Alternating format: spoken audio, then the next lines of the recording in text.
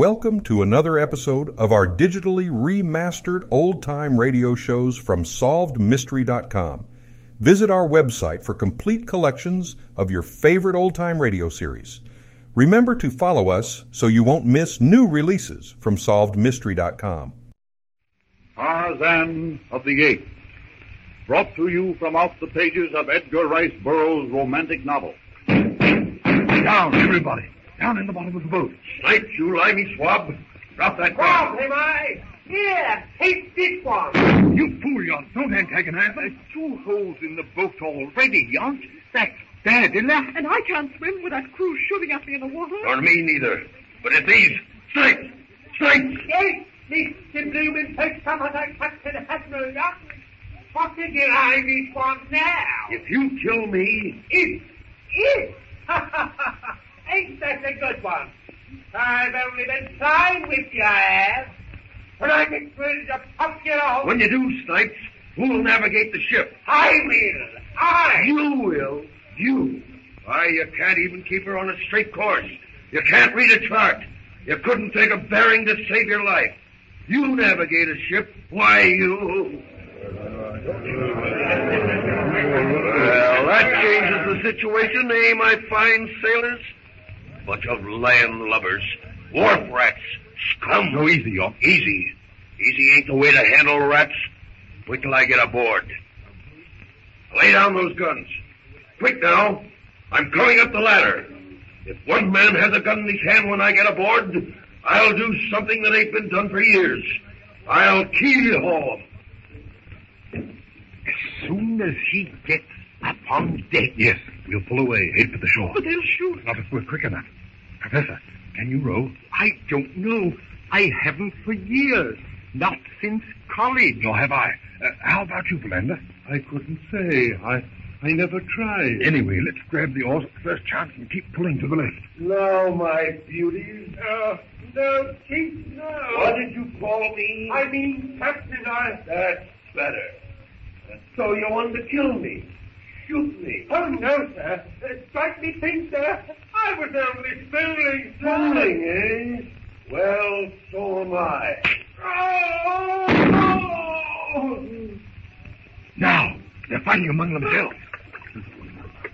I'm afraid I'm not too much good. Never say die, Archimedes.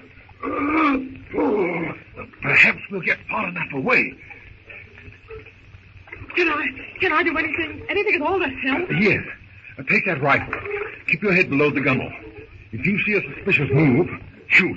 And to kill. Oh, but I can't. I couldn't You shoot. must, dear. If you don't kill them first, why, they'll kill us. All right, but They've seen us. will I shoot? Not yet. That fellow by the ring, he's raising No! his gun. Shoot! Did you get him? I don't know. Pull, fella!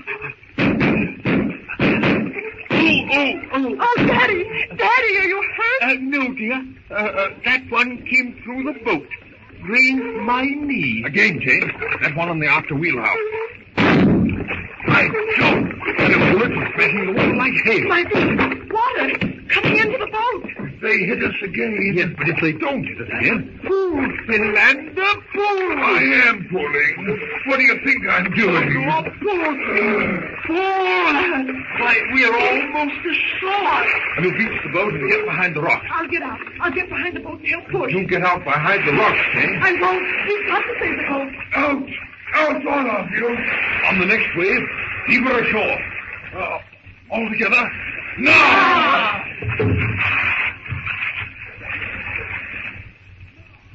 Meanwhile, on the beach, we come on Tarzan, the apes, Tracy.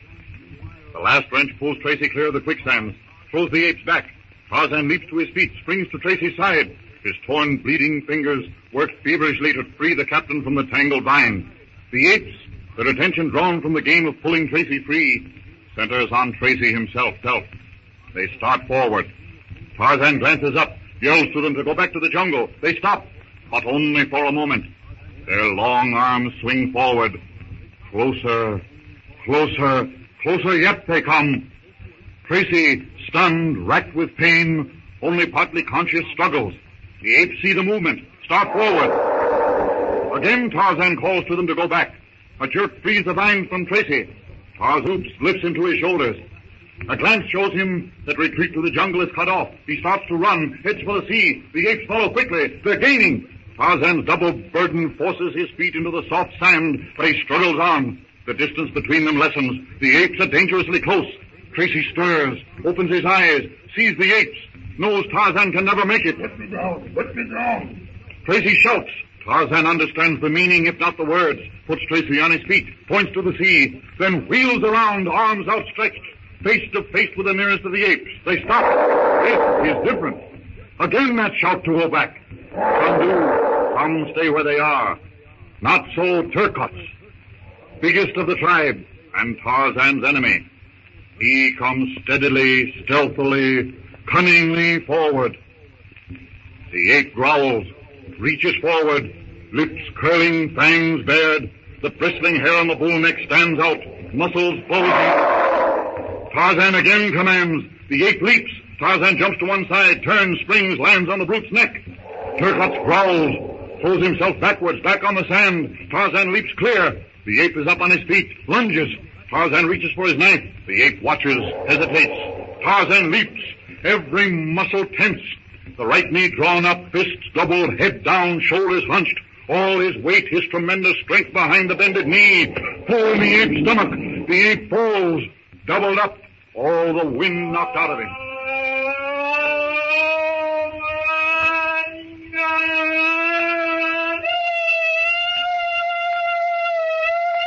Tarzan yells his triumph, bounds away, up the shore he goes. He springs into the lower branches of a silver tree. Hand over hand he climbs up into the higher jungle terrace. A glance through the foliage shows him Tracy, well on his way, swimming to the steamer. He fills his lungs with a sigh of satisfaction. Good to be back in the treetops again. The raucous screeching of unseen parrots and the tangled branches overhead is music to him. He lifts himself clear of a brilliant emerald whip-snake, dozing in a patch of golden sunlight, drops to the trail again, and swings into the well-worn path through the matted labyrinth of jungle green. With the shot, the jungle noises stop. Tarzan hangs from a branch, still, tense, ears strained, listening. Tarzan's heart beats fast. The sounds come from the hut, his hut. Anger seizes him. Are these hairless ones from the thing that floats upon the water coming to his hut? He moves forward, quickly, silently, gathers speed, flashes through the branches with the speed of a bird. Tarzan reaches the familiar clearing. Below is the hut, his hut. He glances toward the beach, sees Jane, her father, Clayton, and Philander headed in the direction of the hut. Don't get so far ahead of us. Then why don't you come on, all of you? He drops silently, swiftly, cautiously through the branches, lifts the latch on the door, opens it, and enters. Standing in the semi-gloom, lightened only by the darting rays of sunlight as they filter through the lacy leaves, thoughts, feelings, inexpressible longings surge up in him. He glances at the bare wall, the rude cupboard, the rough-hewn table. Emotions, tumultuous. The primitive sense of possession stirs in his breast. The door with its latch has always been a barrier against the beasts of the jungle, but against M-E-N. He runs his hand across the rough, uneven planking of the table. Days, weeks, months he has sat there, laboring over that primer with its childish pictures of a M-A-N and an A-P-E. Here, with stubby pencil and yellowed paper, he had laboriously struggled with those bugs as he thought of the alphabet, putting into words the things he couldn't say. He had taught himself that he was a M-A-N, not an APE. In this hut, he had found that intangible, that instinctive something that made him different from the apes. That indefinable quality, breeding. And now, again he glanced about. Was he to lose it all? Tarzan hears the voices. He goes to the window. Like a blow, the realization that his hut, his home, is to be invaded, drives him to sudden action. Taking a pencil and paper from the shelf, he prints a message. And then, remembering the little shiny thing on the silver chain, he takes the locket containing Lord and Lady Greystoke's pictures, hangs the chain about his neck, and lifting the paper with its message, opens the door quietly, fixes the message to it with a pointed stick, and leaves the hut.